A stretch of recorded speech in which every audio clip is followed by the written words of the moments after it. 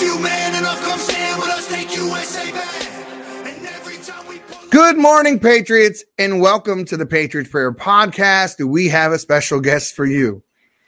When I tell you that this lady is a fighter, she's a fighter. A woman after my own heart. I have been watching her on TikTok over the past couple of weeks. I was introduced to her through Spaces on Twitter, and let me tell you, firebrand. I mean, capital every letter, capital firebrand. She is a pistol, and she wants to go to bat for the American people, and she wants to be in Congress. And I'm talking about Macie. Macie is a woman who really has stood for conservative principles, whose husband is a whistleblower, and we're going to get into all that and more. But first, let me welcome Mara to the Patriots Prayer Podcast. And welcome, Mara. How are you this morning? Or afternoon, rather. Well, Eddie. I'm doing well. How are you? Good. So we got a lot to talk about. So you're running for House District 5 in Florida. That's correct. Is this right? And who are you running against there? So I'm running against John Rutherford, the incumbent. He's currently serving his third term. He is the former sheriff of Jacksonville, and he has all the backing of the establishment and has for his whole political career. I briefly looked into Rutherford, and he scores extremely low as a conservative. In fact, from my understanding, he scores lower than some Democrats in some circles. Yes, these are numbers. So it's there are some Democrats that are more conservative than John Rutherford. Yes, that's amazing to me. That is absolutely amazing to me. So, where are the polling? What does the polls look like right now? Not that they always matter, but what are the numbers polling at? Do we know yet? No, that is something that we won't likely see because the people that can afford to do the polling are not going to want to tell the general public if I'm polling high. So they're not really, I can't afford to do polling unless you know some independently wealthy donors that really feel like supporting a grassroots candidate in Florida District 5. So you're not going to see them. And what I can tell you is that in 2022, when I got into the race against John Rutherford I feel it was about 2.5 to 3 months before the primary that I got into that race and really started going out and meeting people and introducing myself to the public. It was the only open primary in Florida. And what I mean by that is it was the only primary where it didn't matter which party you were, you could vote in my primary because there was no other party represented in that particular race. So there were only Republicans. And it is my understanding that the Democrats that voted in that race mostly voted for John Rutherford because, as you said, he does not have the greatest record. And I was looked at as more of an extremist right-wing type of person. Isn't that the truth? I mean, I get it a lot. I get it a lot too. Yeah. If you are a strict adherer to the Constitution, do you remember Ron Paul, Rand's dad? Of course. An amazing man. He was my political hero. I love Donald Trump, but I even put him above that. This guy's never lost a debate. He's a strict constitutionalist, and he makes people look silly when they question him. And that was the reason why I love his debate highlights. I watch them all the time. But pretty much the same thing. Anyone who quotes the Constitution, knows it, pushes for it, understands what American exceptionalism is, and pushes for that as well. All of a sudden, you're a member of some kind of right-wing cult because you understand who and what we're supposed to be and how far away from that we've gone, how far away from that we've drifted. So yeah, that is true. We've definitely gotten away from the Constitution in general. No, it just brought up a valid point that we've moved so far away from the Constitution that when we actually look back at what the founding fathers envisioned for this nation, especially the idea that we're not supposed to get involved with other nations' politics unless it's in our own national interest and unless it's something we can completely identify as being in our own national interest, we're supposed to stay out of it. And even conservatives have moved more towards getting involved in things that we should not be involved in, just because we've been groomed and educated at a young age to believe that was part of our platform, and it's not. And unfortunately, we've moved away from it. You're definitely in good company there. This was part of the reason I think that even what we were just talking about, Ron Paul said the same thing, and they called him an isolationist. We were talking about the fact that we were getting hit at home, and I think he was referring to the events of 9/11, but he was basically stating that the reason that they hate us is not because of who we are; it's because we're there. Right. It's because we're in their business. So we do that to the detriment of our own. We do that to the detriment of our own citizens, because the billions and billions of dollars, maybe now trillions, in the last maybe 2 or 3 years, has gone that way to foreign aid and foreign countries when people here need that money. We're taking domestic tax dollars and funding. We're basically the world's welfare check. This too is absolutely an illegal practice, but perception is power. People believe that if this is what they say is supposed to happen, then it just must. And anyone who questions that, they try to make you look funny for doing so, like you're an extremist. Now, I do have a question for you about your husband. So, Ted Macie is a whistleblower, and he's in the Navy, and he works for, what is this, the DMED, the Defense Medical. Excuse me, you tell it. You tell it better than me. Well, DMED, which is Defense Medical Epidemiology Database, is like the equivalent to VAERS, but for the military. So he's a health administrator. He works in a typical medical setting as an administrative officer. And what DMED is it's a database in which any diagnosis for an active duty military service member is put into the system, and it records actual diagnoses for the active duty component.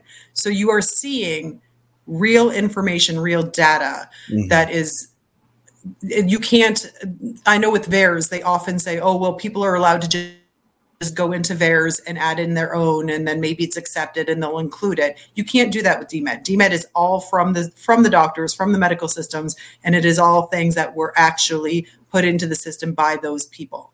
So it isn't something that you can tamper with as an outside source. He is literally he was pulling numbers from that database, and he was sharing them with Senator Ron Johnson's office along with the general public, because nothing is happening. There is no movement, and people are coming to him in confidence saying, I don't feel comfortable talking to my command about it, but I'm having these health issues, and they're telling me they don't know what's causing them. But the one thing they're telling me is that they know it's not the shot. So he's getting a lot of people coming to him. Is how do you know it's not the shot if you don't know what it is?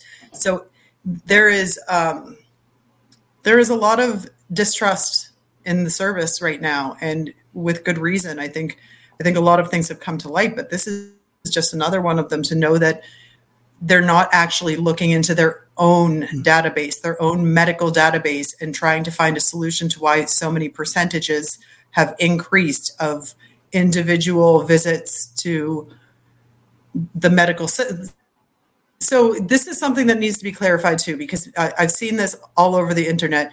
People who want to debunk what my husband is saying, they'll say these are ambulatory cases that you're trying to pass them off as new cases, as in each one is an individually new person.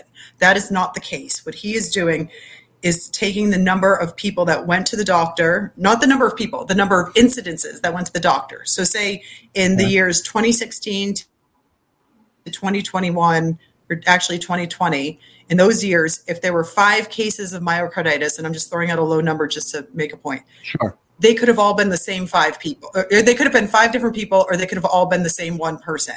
So with 5 incidents, taking the numbers, it's just 5 incidences. He's not implying that it's 5 different people. It could be the same one, or it could be 5 different people. And the increase, say it goes to 15 people in 2022, same thing. It could be the same one person or it could be 15 different people. The point is that the amount it's happening, the amount of incidences that are occurring is increasing, and in some instances by hundreds of percentages. Mm-hmm. So now, are you familiar with the Horowitz study? I don't know. Enlighten me, and maybe it'll ring a bell. So the Horowitz study basically says that males 18 to 39 have over a 95% chance, like risk at, having myocarditis actually occur in them. Now, this is a medical study, but when you bring it up to people who are pro-vaccine, they talk around the issue, or they basically just kind of dismiss the study altogether. But it's a proven study. I think it was done with Cambridge Medical. It's just a conglomerate of different people. And Bongino has quoted this study. Many other people have quoted this study, but mainstream media doesn't want to talk about this. And the main reason why is because of the pharmaceutical lobby. Right. If you start going at Pfizer and Moderna and the rest of them, your advertising dollars are going to dwindle. If Fox News as well. I mean, every single one of them are all going to fall under this category. They're not going to want to tell you the absolute truth. Now, I'm going to quote you here, or paraphrase a quote from you. And this is, like I said to you before, this is something that I've said too. I have definitely said this. Now, you're quoted as saying that people who work across the aisle right now are tantamount to those who negotiate with terrorists. Now, are you Democrat or are you American? That's essentially what this is essentially saying, which is true. It is true. We used to be two different political parties, maybe two different ideologies. The appearance when I was growing up was that we all wanted the same thing. We just had different ways of trying to achieve it. As we got older and a little wiser, we started to see that really wasn't the case. This is people like AOC, Ilhan Omar, Rashida Tlaib, Hakeem Jeffries, Cory Booker, all belong to the DSA. They go to pro-Hamas rallies. They stand in solidarity with a designated terrorist group. Like, literally, this is not a figure of speech. This is not conspiracy. This happened. The New York Post went and actually filmed these events and put on by the DSA, and they're all members. So you're not wrong. You're not wrong, and we can point to several cases in that. I'm not wrong in saying it. I can point to several cases of it. Now, why is it that you believe that? Well, first of all, let me ask, is there a code of conduct or honor that has to be followed when you are an elected official as Congress or anything like that, like calling for the genocide of an entire race of people? Wouldn't or shouldn't that be enough to get you expelled from office? Yeah, it seems like it should. And I guess I can see this from a couple different perspectives. And Thomas Macie, at one point, I really did have a huge deal of respect for him. He's kind of it's knocked down a little bit due to a couple of personal issues and a couple of things that I see differently than he sees. I am a full supporter of free speech. So I do believe that at the end of the day, if we had free and fair elections, the people responsible for you being in office should really be your constituents, unless you have done something so egregious as to be removed. The thing, we do expect conduct from people, but at the end of the day, if our elections were running the way that we would hope that they run, or we have always believed they run, it really should be your constituents to say you need to be removed from office. And I say that because that's what the whole point of representing people is. So if the people you represent, if the people that are voting for you believe some crazy stuff, like I remember when Marjorie Taylor Greene was running and everybody was talking about how she was a follower of QAnon. Now, I don't follow her. I don't know where she stands on that. I find her to be a little loud and in terms of getting stuff done that I've liked to have seen her get done. Not so much there, not so much substance. So I try to avoid really paying much attention if you're not going to do that, if you're put up or shut up, essentially. But if people if her constituents are QAnon supporters or Q, I don't know. I've been told it's either or. I don't know what the difference is.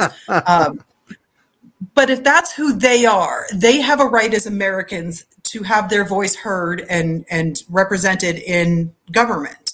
Now, again, if it's something out of, if it's so far out there that even they are surprised by it, then yes, they should absolutely, people should be removed. That's what I call calling for the genocide of an entire race of people, though. Oh, no. Again, no. You're referring specifically to those squad members. No, I get that, and I see where you're going with it. When you actually call for it, when you call for violence, I'm pretty sure that's criminal at that point. You really can't be calling for genocide. No, you got that one right. So, and let me ask you this as well, because we've seen the Democratic Party change so much, become so radical, and we see the right people, rhinos, they're in an abundance. Even the ones that you don't think are establishment, they really are, and they put on a very good show. And then what they do is something altogether different. We both know this. Right. Would you advocate for splitting the party? Would you advocate for, if the Democrats want to be seen as more center left, would you advocate for them to get away from the socialist Marxist crowd so we can actually have a conversation? And would you advocate for the ones on the right to say, we're not establishment, we are staunch Americans, constitutionalist conservatives, and you're not, and split from there? Because this morning, there was a big deal about it on the news about the fact that Trump wouldn't sign a pledge to overthrow the government. Like, I know how they like to make it seem bigger than what it really is, but what I'm essentially assuming that is that Trump will not pledge not to run independently if he is not the nominee. Yeah. So again, I think we need to look at our founding fathers, and they were not for parties. That is huge in terms of what we have done. Wouldn't it be nice?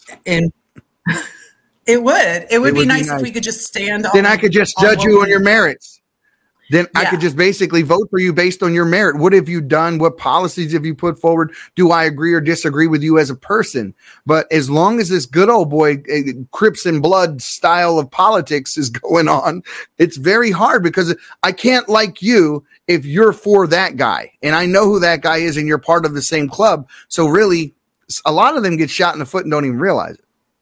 So I think the biggest problem here is it's our fault as the voters. We've been apathetic, and we've most certainly been complacent. You see people who think that they are very in the know about what goes on with politics, but really they're basically just scratching the surface. They go to the booth and they see the L or the R and or they just vote right down the line.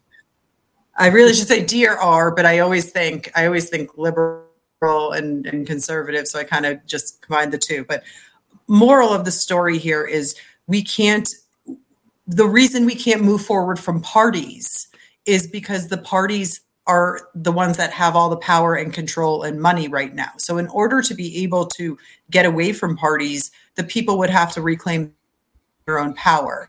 And a lot of people aren't doing that type of education and understanding how politics works in order to be able to do it. So we are kind of stuck in a system that we can't get out of until our people stop being complacent.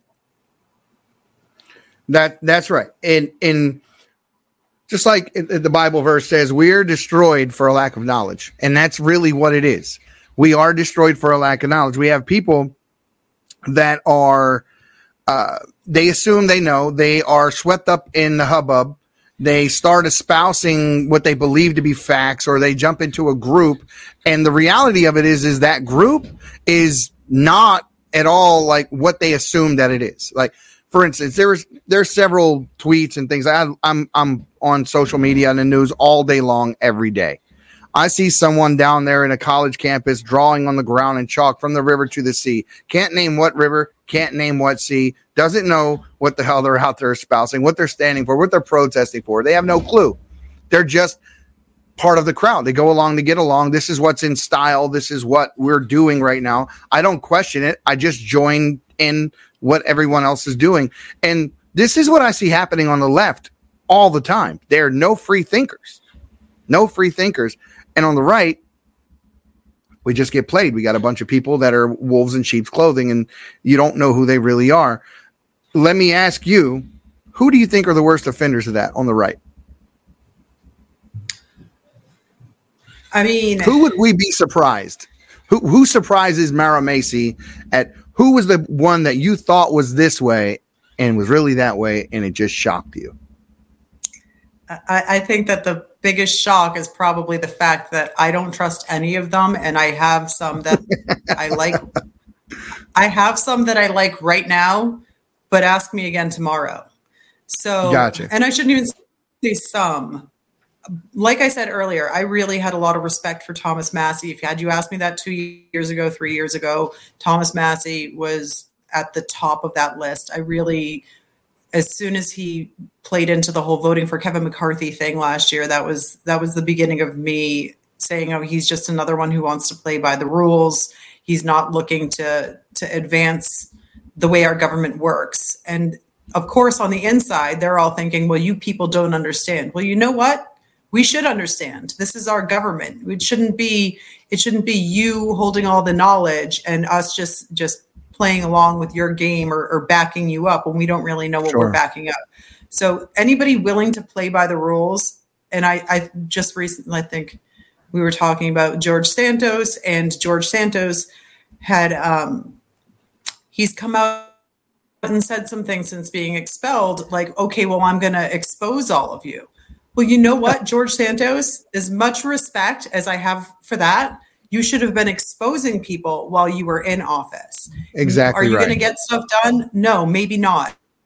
And are you going to get reelected? No, maybe not. But that's what we need right now in government is transparency. So right now, in terms of Congress, I really do have a lot of respect at the moment for Eli Crane. Eli Crane has said some things publicly on Twitter, particularly. Someone called him out for having backed him with big money, and they said, and then Eli did something against that particular, special interest group lobbyist. I don't know exactly what it was, and what they said was, with friends like this, who needs enemies? And Eli said, you and I clearly have a different definition of friends. So Eli Crane is on the list of the good guys right now, but I think some of the people that I think a lot of people point to Matt Gaetz to say that Matt Gaetz, look what he did for us. And I do have respect for the fact that he did call for that motion to vacate. That took a lot, and he put himself on the line for that. But at the same time, Matt Gaetz, I think it's more historic than what than what anyone else gives him credit for. And that was the moment for me that highlighted the difference between true conservatives, staunch conservatives, people willing to do the right thing in the face of unsurmountable pressure, or seemingly so. 8 people stood up to do what was right and held Kevin McCarthy to his word.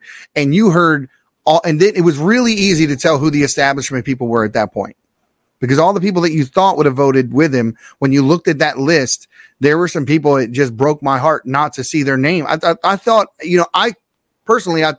I can name some of those people on that 8. I couldn't. Matt Gaetz would have been about the only one that I would have guessed. The rest of the people that I expected to be there weren't. None of them. That's unfortunate. And it's really sad. It's really sad. And I know. What did Matt say in an interview later? Probably like the next day. I said, this is politics. We're not pitching underhand. So, and it's very true. There were some skirmishes in the back office area behind all that, behind closed doors. We all heard the rumors. So it's definitely, it counts to his favor, because I get scared beyond Trump. I believe wholeheartedly he will be the next president of the United States. I know they're going to do every damn thing in their power to stop it, but we need to start thinking beyond Trump. And I think that the establishment wanted the guy in your state to be that guy. And here's the thing.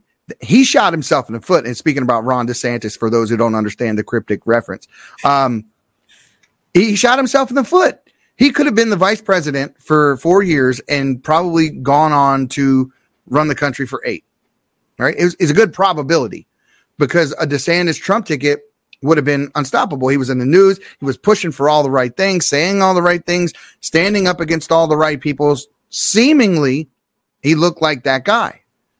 But there are those of us out here that believe in loyalty. And I can tell who you are by what you do, not by what you say. And the way that he went about that, and now the thing that you hear him saying about Trump when he said the opposite before, and you look, here's the kicker for me, is when you look at his donor list. You know who he is. Follow the you money. know exactly who he is. So what do you have to say about this guy? You're closer to that than I am. Can you clue me in on anything that I might not know? Sure. I mean, you talk about loyalty. I know you refer to loyalty to Trump, but let's be honest. The initial loyalty comes to his constituents, to the people that voted for him this past cycle. And it was funny because when they were doing the debate, Charlie Crist and Ron DeSantis, Chris called him out. He called him out and said, "You're going to run for president."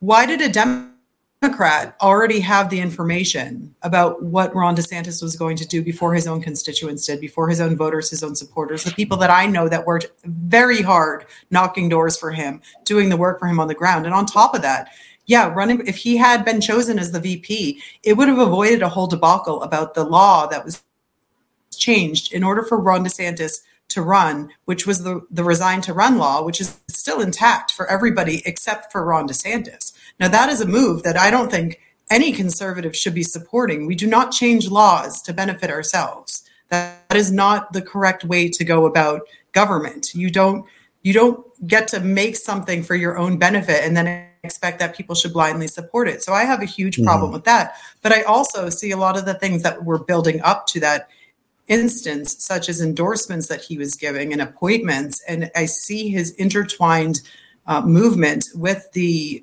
establishment here in Florida. I am deeply involved. They are not a fan of mine. You will see that there are things they will do intentionally just to not bring any attention to me. And if they do bring attention to me, going forward, that is, it is not going to be positive attention to me. Now, this is my own party. And the reason that they're going to do that is because they don't care if I'm more conservative, if my values align more with our alleged platform. Sure. What they know is that I'm an outsider who's challenging their power, and they don't like it. They don't like the fact that I will not ask for permission to run. That is another thing. I was told when I decided to run in 2022, I was told, well, did you talk to the GOP chair in your county? Absolutely not. I'm an American. I do not need permission. I have been traveling. You didn't get his blessing and kiss his ring? How dare you not kiss his ring? I never would have done it. Crazy. I don't kiss rings. I don't kiss any rings. That's the thing. So no, I have seen, and I knew fairly early on, earlier than most, that Ron DeSantis was kind of turning, and it was very disheartening for a lot of us. It was sad and disappointing, but you just have to say que sera, and you got to move on. You're either with us or we're going to fight you. So that's where we are. Yeah, I was like I say, I was very disheartened to see it go that way. I was, I had little thing on my desk at work that said, Trump DeSantis 24. I was trying to speak it into existence. Yeah. And then I threw it in the trash. I couldn't believe. No. I couldn't believe what he did. It sucks when you but from an outsider's perspective, from the outside looking in, you imagine that in the background that some deep state individual goes to Ron through a back channel. They have a conversation about essentially trying to make sure Trump doesn't gain power. I assume this is what happened. I don't know. It's all, conjecture, but I assume this is why he tried to run against Trump instead of trying to be the second chair. That's my assumption. And when you look at his donor list, that's why I say that, because you got the Koch Industries in there. So you got the Koch brothers, or brother now. So when you see those types of donors, you cringe because you know what they stand for. You know who they are. Right. Now, let's go on to, so you're a mother, correct? I am 4 times over. Okay. As well as me, I got a couple of daughters. I got a grandson. I'm very involved with the school locally. As I tell people all the time, don't just be an armchair Republican or someone like that. Just go out and get involved in your community. Do something about it. Find out who your representatives are. First of all, if you can't name who your congressman, senator, city councilman are, if you don't know who's on your school board, but you care, I question whether or not you're doing the work. As a citizen, you have a certain amount of responsibility as well. And most of us are uninformed as a people. And then we come in at the 11th hour and think we know enough to make a good decision. Well, in fact, it's our irresponsibility that has led us to the point that we're at right now in history. Our school boards, by and large, are receiving money from China. I've done several stories on this situation. I worked with the Epic Times on a situation about this particular thing that we did a report on together, and Nat Hong and myself, where China was funding not just like MIT, the University Champaign in Illinois, in UC Berkeley as well. Upwards of $30 million they received from China, as well as local school boards for elementary schools in the Midwest. In one case, the entire school board was fired by a superintendent because when he came in and found out what they did, he fired them. And I thought, wow, here's a guy that's really pushing for all the right things. Why aren't there more people? Why aren't these universities being made or taken to task about why they're taking Chinese money? And what are they doing in for that money on the other side? So this is why I asked if you're a mother. We see that there's pornography in the school libraries. Genderqueer and other books like this are being pushed. I couldn't believe they were actually arguing for it. I can't believe that there is even an argument for it. I don't even entertain the conversation when people talk like this. I literally become the biggest bully on the block because I just dismiss them. I bowl right over them because it's kind of like you don't matter. It's like arguing with them would be tantamount to getting kicked in the shin by a toddler and taking it seriously. Like they have problems. And as you can tell, we're a lot alike in that regard. What's your take on this? How do we go about fixing this? Well, I think, again, that comes down to education. So a lot of those people don't know what genderqueer is. They don't know what A Court of Mist and Fury is. They haven't seen the books that are on the shelves or have been on the shelves or have been removed from the shelves. They haven't actually done their due diligence. When they hear stuff like they're banning books. First of all, we all know no books are banned. That's you can go true. buy them at Barnes and Noble or wherever you want if you want your child to read that material. The other thing I think that they don't realize is it's not To Kill a Mockingbird. It is not Gone with the Wind. Those are not the things that conservative states are removing from shelves. It is pornography. I've held genderqueer in my hands and I've looked at it and I mean, while I can laugh at it because I'm an adult, because it's nonsense. This is really someone made a book out of this. This is but it is indoctrination at its finest. I mean, This is where the progressive movement has led us. But I just want to take this moment to point out that in 2020 in Los Angeles, they did remove To Kill a Mockingbird. They did remove Gone with the Wind. They removed classics. Mark Twain, they removed classics because they said there was racism in there. Of course there is. It's historic. It was supposed to highlight the racism. Past, especially To Kill a Mockingbird, exactly. But no, the racism part that they're actually against was the white hero. The white hero, because why? Oh, the white person gets to Atticus Finch, right? He gets to be the hero in the end of the story because he was fighting for the black man. And you can't complain on the one hand that conservatives are banning books, and then on the other hand, it's actually happening in California, and then put those two things together. So Gavin Newsom actually was in this article, I think it was a Newsweek article, where it's showing him with this pile of classics saying, why are conservative states so afraid of these books? And it's like, sir, that happened in your state, not mine. So get with the program. And that's one thing I can give Ron DeSantis credit on, is the fact that these things that are happening in our schools, he has been very hardworking towards making sure that we have laws on the books that are protecting our children from pornography in schools. And that is absolutely something our schools should be doing. And you got to give him credit for that. Like I said, you do. And the way he went at Disney, and I think they tried to come at him when they call that the "Don't Say Gay" bill, and they tried to reframe it.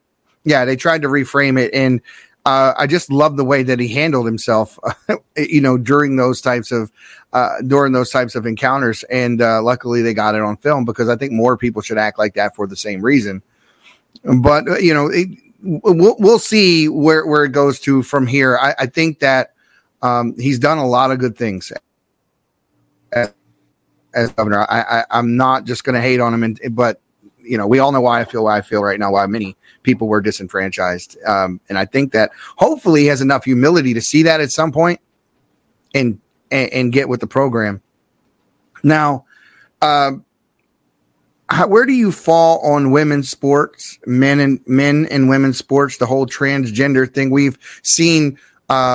Now would have been, because I'd forgotten one at the Uvalde incident, but there have been, within the last year and a half, 4 separate school shootings, 4 separate ones, or 4 separate shootings. One of them wasn't a school shooting. So 4 separate shootings, mass shootings, all perpetrated by people with the last one we assume was a member of the transgender community. The social media was scrubbed immediately, but this is what they think.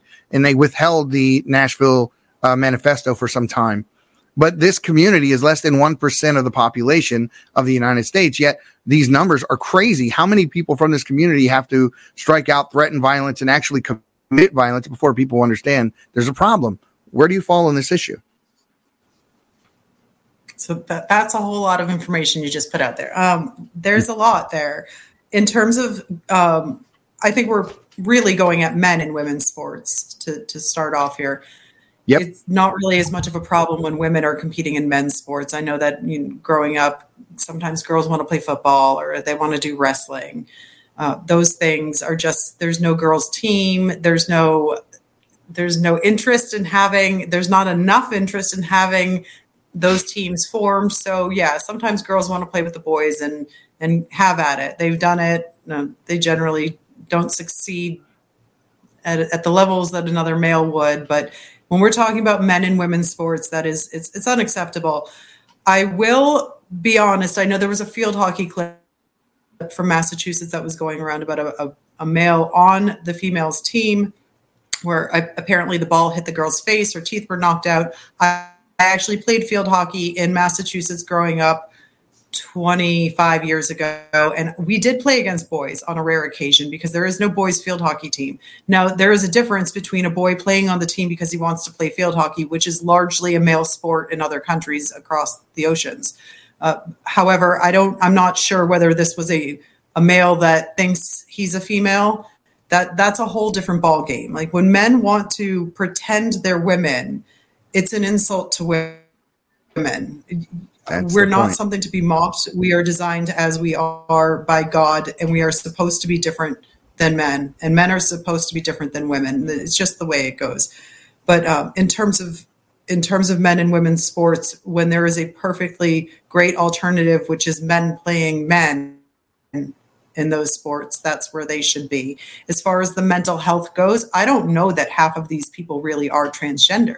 What I do know is that our government profits or benefits, even both profits and benefits, off of creating division between us as a civilization. So when one plan isn't working out anymore, when the men versus women jig was up, and then it became a racist agenda, and when those things start to work themselves out, they have to do something else to stir the pot, to re-incite the hatred between races, between genders. And now they've added in, knowing that those things are probably on a timeline that's going to end sooner rather than later. I think that's why they've brought so many gender and sexual orientation issues up because they want to create those problems between us so that we don't have common ground. We don't have to agree on everything, but I think we can agree that we should treat each other with respect. And they don't want us to do that because they don't benefit and they don't profit if we are all getting along. Because once we all get along, we see who the enemy is, and it's not each other. If we all got along, they'd have to run on policy, wouldn't they? They'd have to run on what they're actually going to do. They'd have to actually stand for something. And I say it all the time. The left has no standard. The only standard that they have is that they have no standard. If you have a standard, they won't stand for it. That's literally the left. They back everything from radical Islam to the LGBTQ community. Half of their constituents can't be in the same room together. They kill each other. They have no value system. And it's which way the wind blows. The Claudine Gay situation at Harvard, the openly anti-Semitic statements that were made where she couldn't just go on and condemn some of the things that were going on at Harvard. She just couldn't say calling for the genocide of an entire race of people was against Harvard's code of conduct. And now that, she had been found to have plagiarized multiple times, she loses her job. Well, and then all of a sudden, right after she resigns her position, it became less about what she actually did and didn't do by not condemning the anti-Semitic behavior or anti-Semitic sentiment. And then the fact that she plagiarized became a non-issue. And then it became all about her being a black woman. DEI is destroying our country. DEI has destroyed. I mean, I felt as though the last systemic racist policy we had was the college admissions. And when we said, you have to get in based on your merit, not the color of your skin or the nature of your genitalia.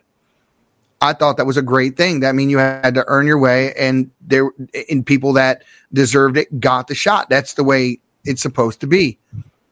They immediately came out. Somebody in the Biden administration, Erica Marshall, put out a tweet that said it's unfair because black people can't compete in a merit-based system. Absolutely 100% racist at the same time. So all this DEI way that they're looking at things really doesn't help these individuals or these people. They don't understand that they're just being manipulated and used.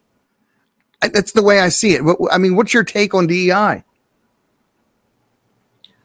If we go historically back to when I was in high school, that was 25 years ago. That's actually when I graduated. But, 25 to 30 years ago, when I first learned of affirmative action, I was like, that is racist. And I went to a public, but very small school system. And we had huge amounts of diversity within our school system. We had all sorts of religion, all different races.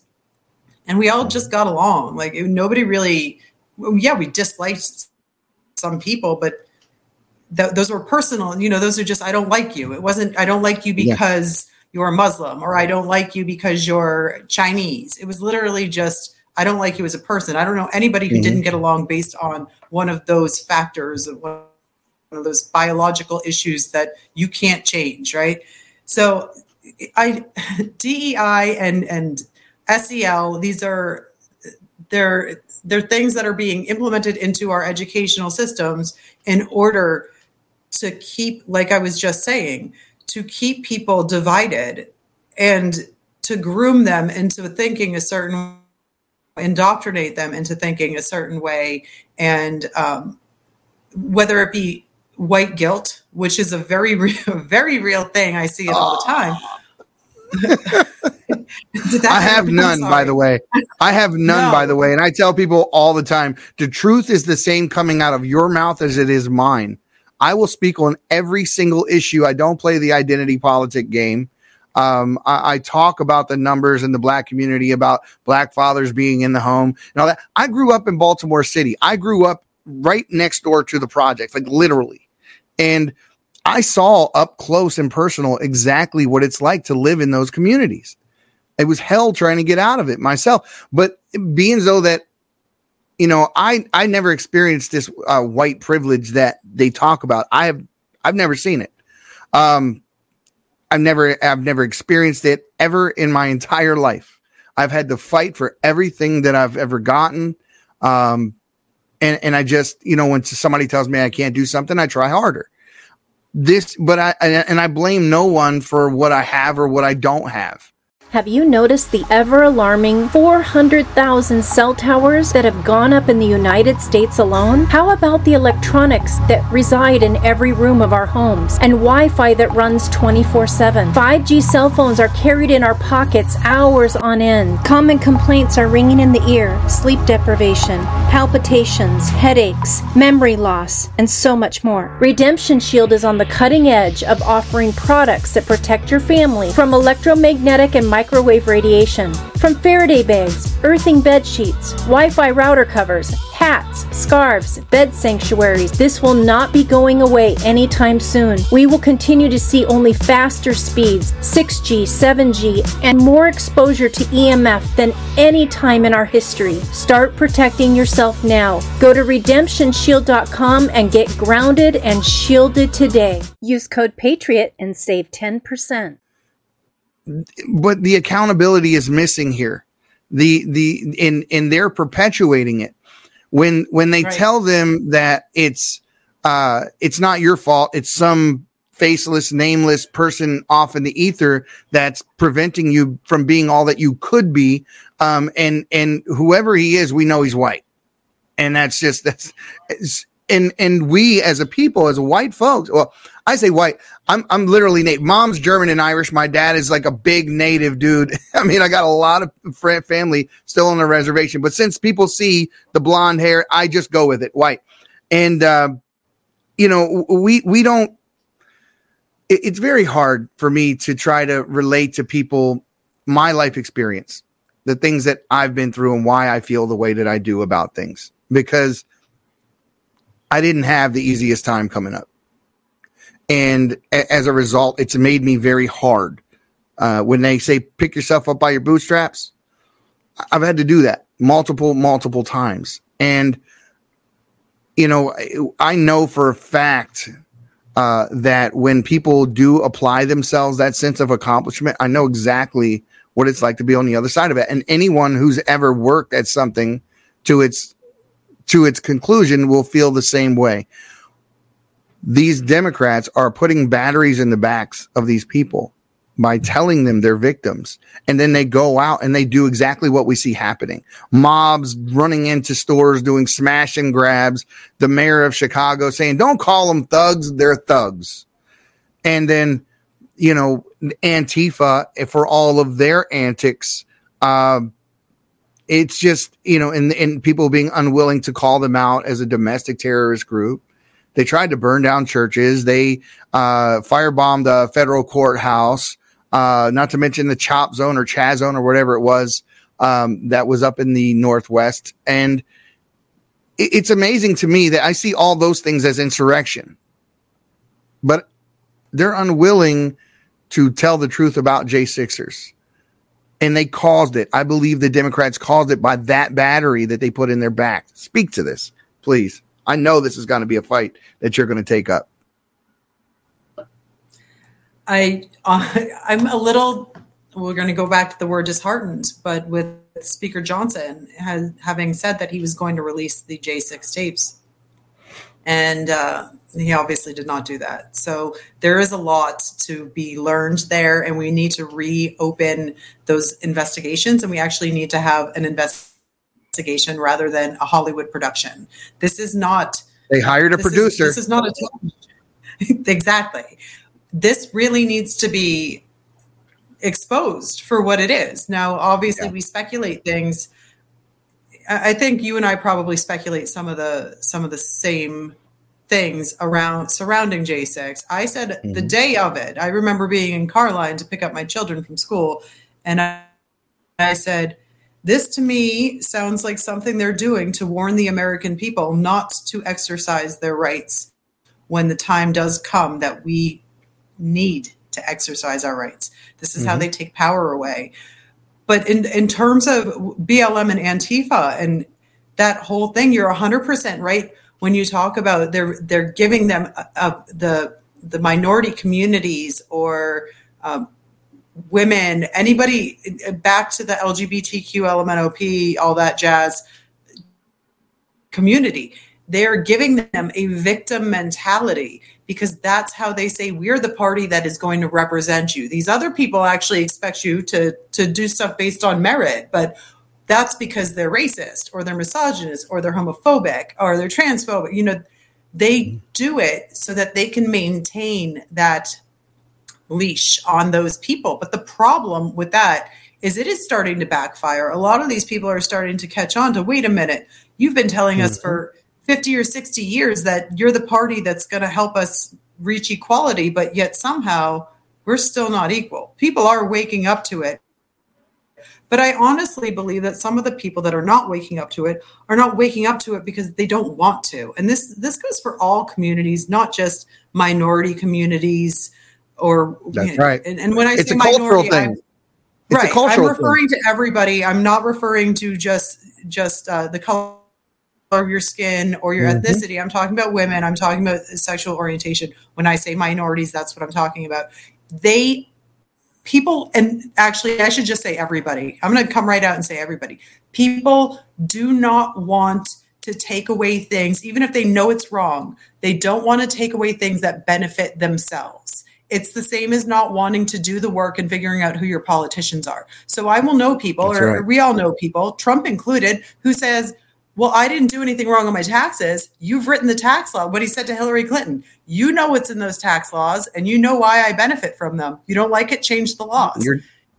Your donors do too. He said, yeah, it was a mic drop moment because they expected that question to back him into a corner and him not to have an answer for it. But when he just owned it, they just didn't know where to go from there. It was a great moment. It was a great clip.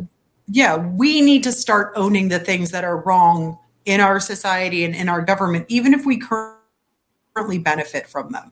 If it's something that we know deep down inside that we should not be benefiting from, then we need to speak out, even if it takes away something good that we have right now, because that is how it works. Charity starts at home. We don't want the government to tell us how to be charitable. So you know what? Start being honest and having integrity yourself and say, you know what? I don't deserve this. And I need to start speaking out that I don't deserve this. And I mean, I took an extreme there in terms of tax law. That's so complicated as is, which is a whole other topic that we can go into some other time. But the fact is, we need to say, listen, can I do this? Is it legal? Yes. On the other hand, is it moral? If the answer to that is no, then we need to look in the mirror and we need to change things so that things reflect the way that we want to be treated by others and how we should be treating them. So people will often act on what they're allowed to do rather than what they know they should do. Right. And then use that as the excuse. It happens quite a bit. I mean, we used to have a law when I was growing up called a bystander law. And bystander law stated if I was walking down the street and I saw you in trouble, I had to try to provide assistance or at least get you help. And if I didn't, I was charged as part of the crime. I mean, the intention behind that was a very, I believe to be a very good law. But, you know, people want to bury their head in the sand now and not get involved. I mean, most of the things that we see now on the internet are because someone's got their phone and recording it instead of helping like they should be. And it's sad. It's very sad. That happens to our police, too. If you look at a lot of police cars throughout different states, they say protect and serve. The problem with that is it's been ruled that they don't have to protect you. So who are we kidding at this point? And again, don't get me wrong. I come from a huge family of cops. Both my grandfathers were cops. I have 3 uncles that are cops, cousins that are cops. I love them all. The fact is we have lowered our standards on how to behave with integrity in this society, and it's really biting us. I've had a police officer locally here where I'm at, is part of a Bible study group that I'm involved in, literally just come right out and say point blank, that's why they took it off of our cars. We don't have it on our cars out here. It's not listed on any of the cars here in the area of Nevada where I live. They said it's not applicable anymore. So they removed it. So let me ask you, little funny thing here. Did you happen to see any 7 to 10 foot aliens in the Florida area? I know unless you've been under a rock, about the incident with all the police officers showing up for what was supposed to be teenagers fighting and this sort of thing. There, what do you know about that? What was really going on? The only thing I know, because I believe that was Miami, which is quite south from me. Yeah. I heard from a meme online, so it's got to be true, that Joe Biden was excited. He's trying to get some registration going down there. So soon enough, we're not just going to have illegal immigrants voting. We're going to have we're not illegal aliens voting. We're going to have just actual aliens. Actual aliens. Yeah. So, me and Zoe, your husband is so involved with this whole incident with reporting the effect of what? The vaccine, or are these just things in general that happen, incidents that go on in general, and then you can look at that and kind of try to figure out what may have caused what, and that's the increases in incidents of myocarditis or whatever it is should be enough for you say for people to maybe take a second look at this. In my family, my wife is in the medical field. I work for a very large contracting firm. She went and under the emergency use authorization went and got the vaccine. I was the one on the side saying, quit. I don't care. Don't do it. I would never do it. I don't understand why you're doing it. I'm all the way up to the Walgreens. I went in the Walgreens with her. Literally. I'm in there. Everyone's around. The pharmacist is looking at me like I'm crazy because I'm telling people they shouldn't get it. And I'm in the Walgreens saying it. Well, I felt kind of bad because I know I was right, but I didn't want to. I didn't. What happened was very, very sad. She went deaf in her right ear completely, and now she has to wear a hearing aid.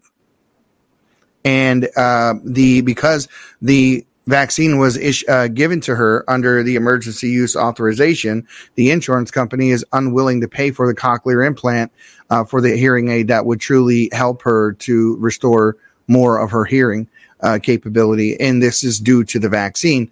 So I happen to know firsthand there are several hospitals that also make some doctors sign the NDAs when it comes to treating people with vaccine injuries because they don't want this talked about. They don't want it talked about. I've talked to Dr. Scott Jensen. I've talked to multiple doctors that all have the same exact outlook on it. And you saw how they shut up Terry Mullis, Peter McCullough, Christine Northrup. It seemed like anyone that spoke out was immediately silenced, which was my big warning sign. I'm not doing. You're forcing a vaccine through that. How long have you worked on this thing? I mean, I had other reservations of why. I didn't know what would happen, but I just knew it's like too soon. I'm good. I mean, this is what's really going on. And we need people in there to remove, get people out of there, or at least get legislation moving forward to remove this vaccine, to completely remove it and allow for, and I ask it as a more of a selfish thing, but situations like my family and what we're going through, to be able to remedy that, to be able to hold someone accountable, because she can't sue the vaccine company. She's not allowed to. She can't sue Walgreens. She can't sue the government. We're left holding the bag. And that shouldn't be. That shouldn't be. And it's sad, but we don't really have a voice. I mean, Rand Paul and a few others, but it's a very small amount of people that are actually talking about this. And look at the ramifications your husband has had for speaking out himself. How do we get around that? I mean, what are the probabilities in the next year or so, maybe after this election, that we'll actually see some action?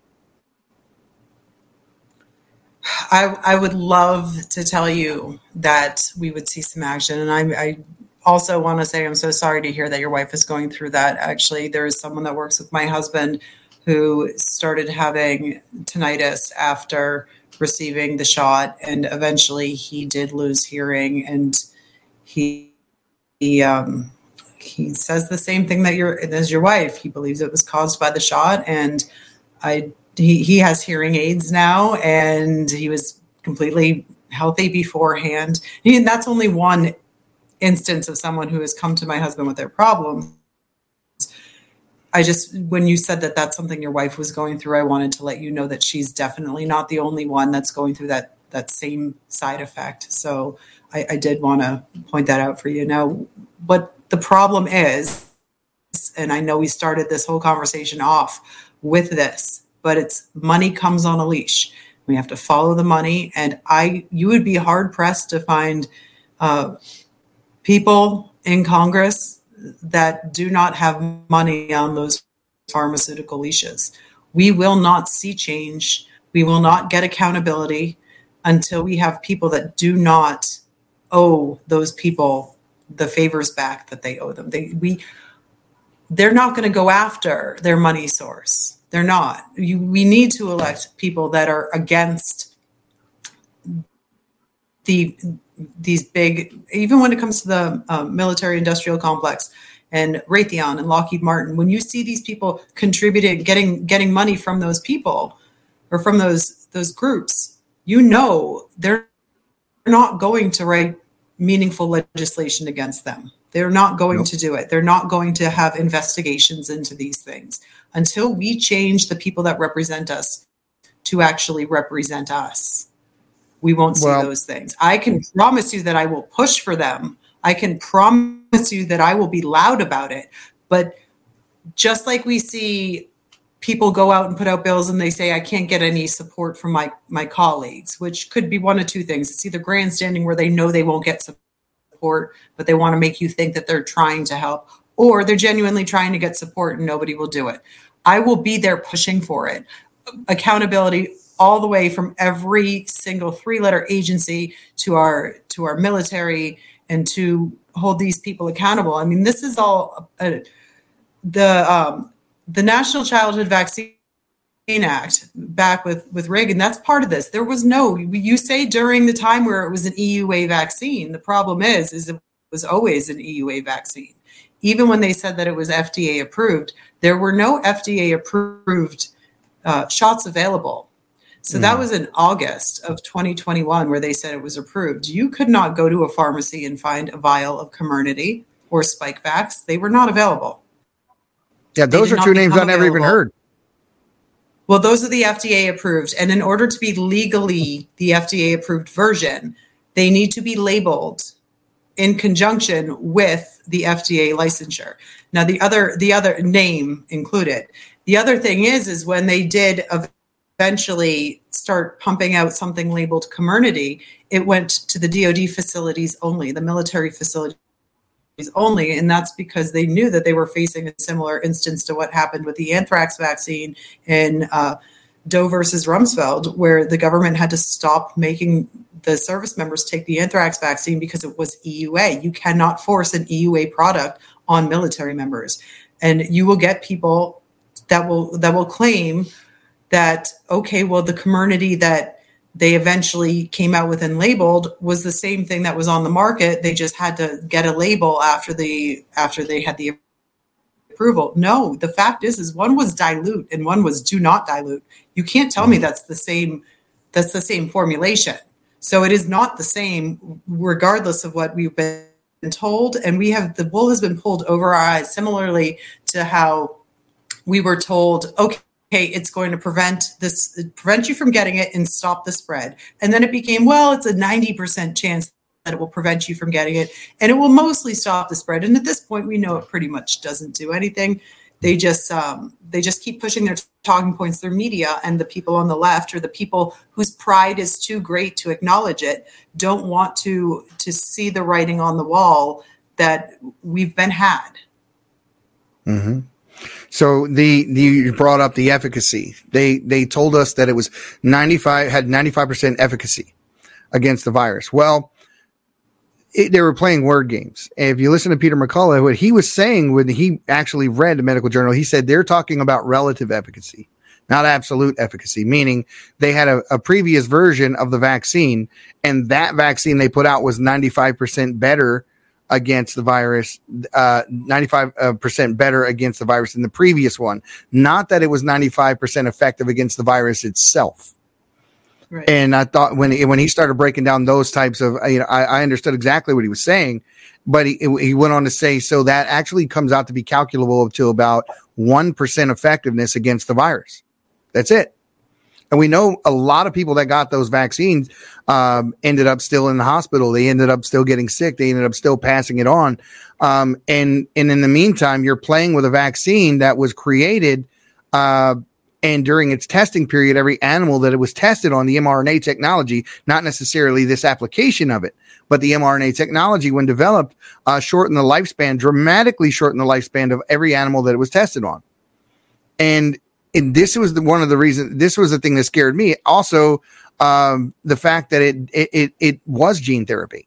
It was manipulating the DNA, and the way that it got into your bloodstream and into and staying there without it being attacked by, and this is just me not being in medical school, but just listening to the data points spoken of by people who know better than I, that it had metals within the vaccine that it used to protect whatever spike protein that it was trying to simulate in your DNA to make your body look like, hey, I already have the virus. I already have had it. And as opposed to actually the way historically we've done this is give you a small bit of the illness and let you develop antibodies. We wanted to simulate that. And by what started off as a technology, that DNA manipulation technology called CRISPR, and then developed into what we see now. And it's dangerous because we don't know person to person. Obviously, I mean, my wife is a testament to that, how it truly affects us, or how it will affect the children we have, or now the children we can't have, because those numbers are very high too. Miscarriages and people now that are having issues as well, which also happened in my family. My daughter had a miscarriage, and this is, I mean, it's amazing to me that when you talk about these things, they want to put a tinfoil hat on you or label you as some type of never vax person. And but I tell you what, I'm scared to death to get a vaccine from this point forward. I stopped getting flu shots, everything, because you ruined the trust that I had in you. I don't trust you no more. So I'm not doing it. And this is the danger with what they did. And you see that mentality being more prevalent. Are you talking to people like I am and hearing, I'm good, I'm not getting any vaccines anymore? Absolutely. And that is actually something I've talked about extensively over the past year with people within the military community. We've been fighting this for the past couple of years. So when I'm talking to people, whether it's at, I just meet them somewhere, or whether it's at a political event and we get on this topic, I will say the medical community did itself a great injustice by forcing this on people, because I know so many people that will not ever take another vaccine again, no matter how it's developed. And that is, in and of itself, that shouldn't be that way. We should be able to trust our medical community. Our medical community was supposed to be able to help benefit our health, not be a detriment. And as someone who relies on medicine daily, I have a thyroid issue, so I take Synthroid every morning. Synthroid, yeah. My wife as well. Same thing, Synthroid. And that's the thing. We need it. So, and that also ties into why there might never be. You pay for Synthroid. If there were, when you go to the pharmacy, you pay for it. They're not giving it away at Krispy Kremes. And you're out here, we have dispensaries everywhere. They were giving people what they called, they had jabs for joints. Like, you don't see that with people that are epileptic. You don't right. see that with people who have diabetes. They're not giving away your medications for free, and you're getting free donuts on the side.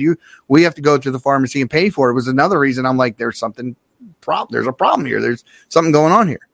That was all done through the DOD, but that is a whole other topic I could send some people to talk to you about as well. But I also think it's worth noting that with all of these EUA things, masks masks and the tests, they were never FDA approved either. Those were all issued under emergency use authorization. And our you mean the PCR tests? All of them. There was no such thing as an FDA approved test. Masks were not FDA approved for the use of preventing COVID. So when they're forcing these things on the military community, which is illegal to do, you cannot force EUA products. Again, you cannot force EUA products on to service members. It's against the law. We have a friend. This was the reasoning for the Declaration of Military Accountability that just went out as well. Right? Yes, which as you know, I was a signatory on. We have a friend, Mark Bashaw, who is actually, he was let go of. You got to it before I did. I had him on my list. Well, I hope he wasn't too far down that list. He was the very next thing. Here, look, I'll prove it to you. Look, I'm honest. He was the next one. He's the next one. I'm a mind reader. I'm a mind reader. It's the synthroid. It gives me special powers. Just kidding. It's my tinfoil hat. There you go. So Mark ended up going to court-martial, and he was found guilty on all 3 charges of basically disobeying a lawful order, which it was not. It was not a lawful order.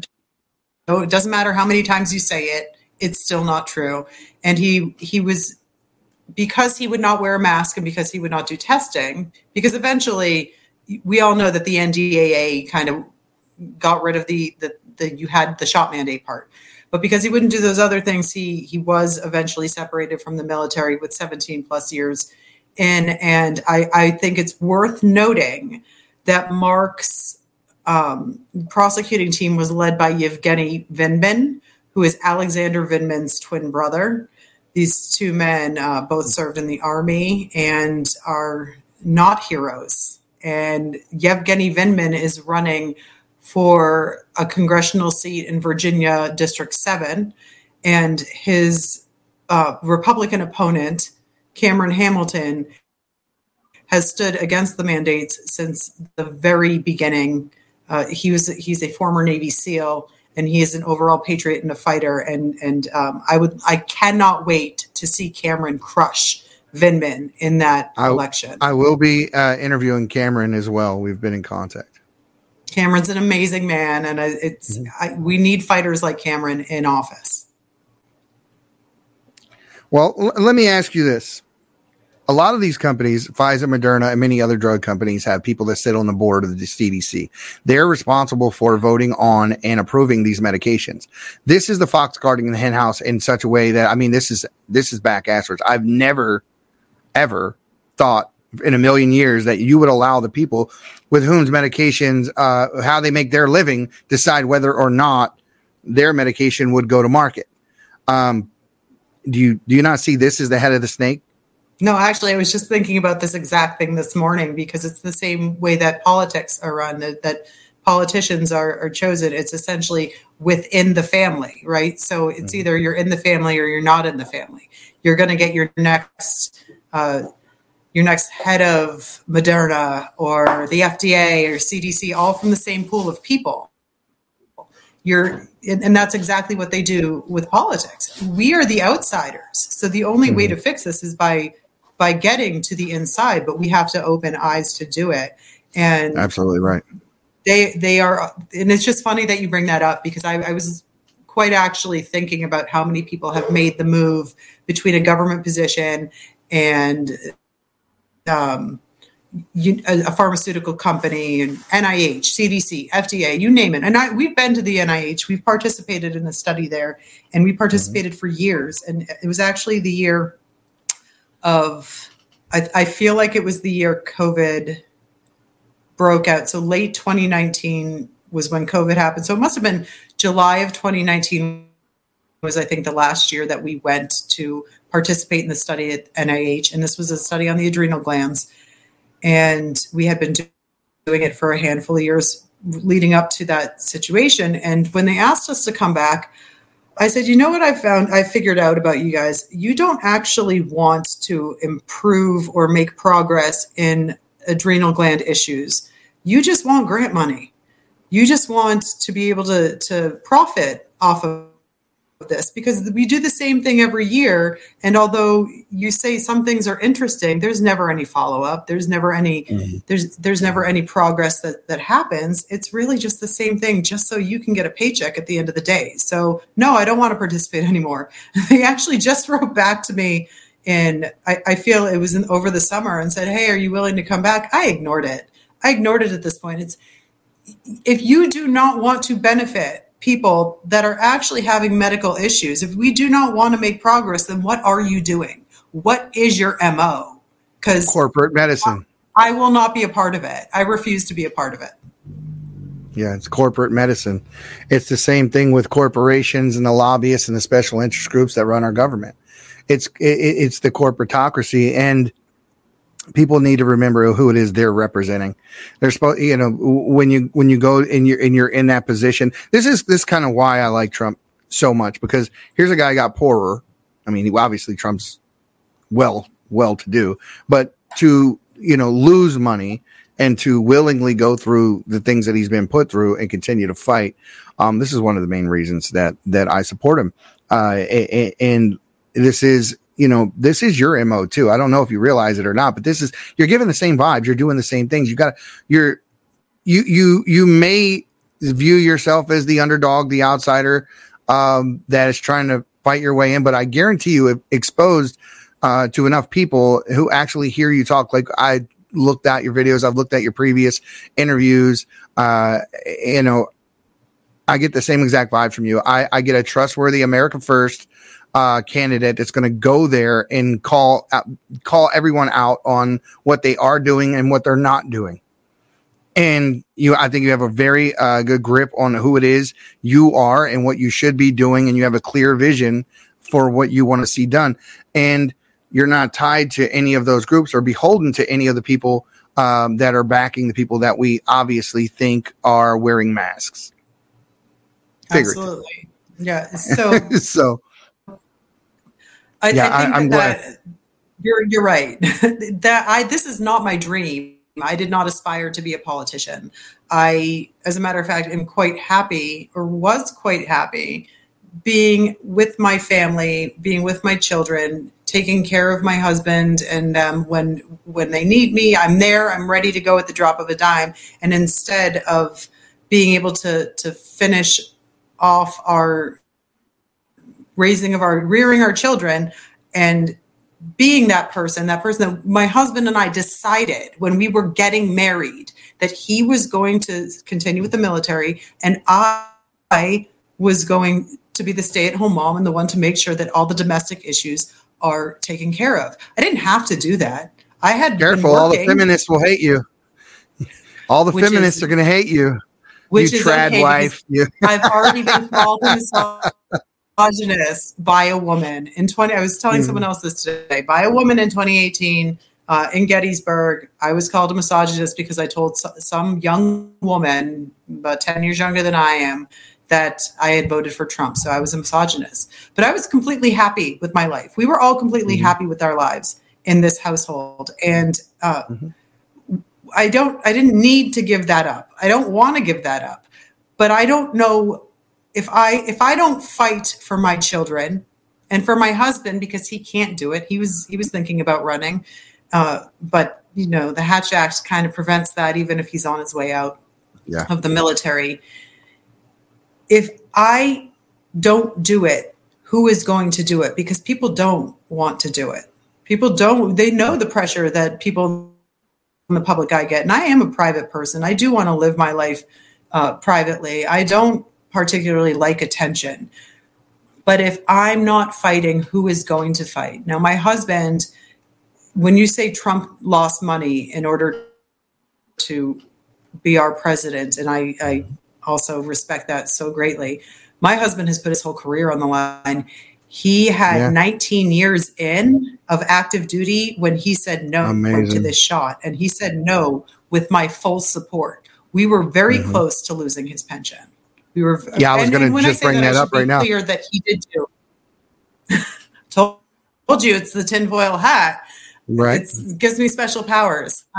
When he had 3 reserve years in there. So he was going to make it to a reserve pension regardless, because you get that at 60, opposed to getting it when you first leave the service.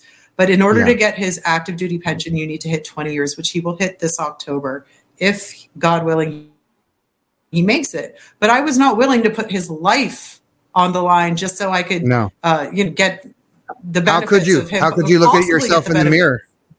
Yeah. How could you ever look at yourself in the mirror and live with yourself? Yeah. You do not. I'll be talking to a few people who have lost folks behind it. Julie Butte as well. I'll be interviewing her this coming week, and same thing. She lost her mother. So I can't imagine. No. And this is why the best leaders are those who do it because they have to, not because they want to. You're not seeking a career in politics. You feel compelled to do what you're doing, and for a very good cause. And we absolutely will back you. Well, let me give you the last word. I've kept you long enough. Is there anything you want to say before we get out of here? Well, I think that brings up a good point with me not seeking to be a career politician. I also believe in term limits. So when you said that, I was like, I gotta add that in, because it is very important that people realize that if we're going to have term limits for president, we should have term limits for everything else. Congressional staff should also not be there permanently. There is a lot more, I'm very responsive. Within a week, hopefully I can get back to people, because things are getting very busy and we're doing a lot more work now. But you can contact me on Twitter, on X, at Mara Macie. That's M-A-C. Mara is M-A-R-A. I should probably say that too. M-A-C-I-E. I'm so used to spelling my last name because everybody. All of this is going to be in the description of this video as well. So, all right. Well, check out the description of the video, and I am free to answer any questions. I don't have anybody telling me what to say or what I can and cannot say. So don't think that if you ask me something that I'm not going to be honest. I will be honest with you, and I have been honest in the past and told people, listen, I can't support what you want me to support because that's not who I am. So I'm here for your questions, and if you have the desire to contribute to my campaign, that would be greatly appreciated, because we would love to save the $10,440 in qualifying fees, especially since part of that goes back to the Republican Party, and the Republican Party will probably end up using it against me in my campaign. So I'd greatly appreciate it. No problem. We're going to put that in the description as well. As you can see right up there at the top of the video, you got her website right there, and you can go there at maramacieforcongress.com. And as usual, the silent majority, you need to stop being silent and stand your ground. We'll see you next time on the Patriots Prayer Podcast, guys. You guys have a great week. Under attack, they ban us, they cancel us for speaking the fact.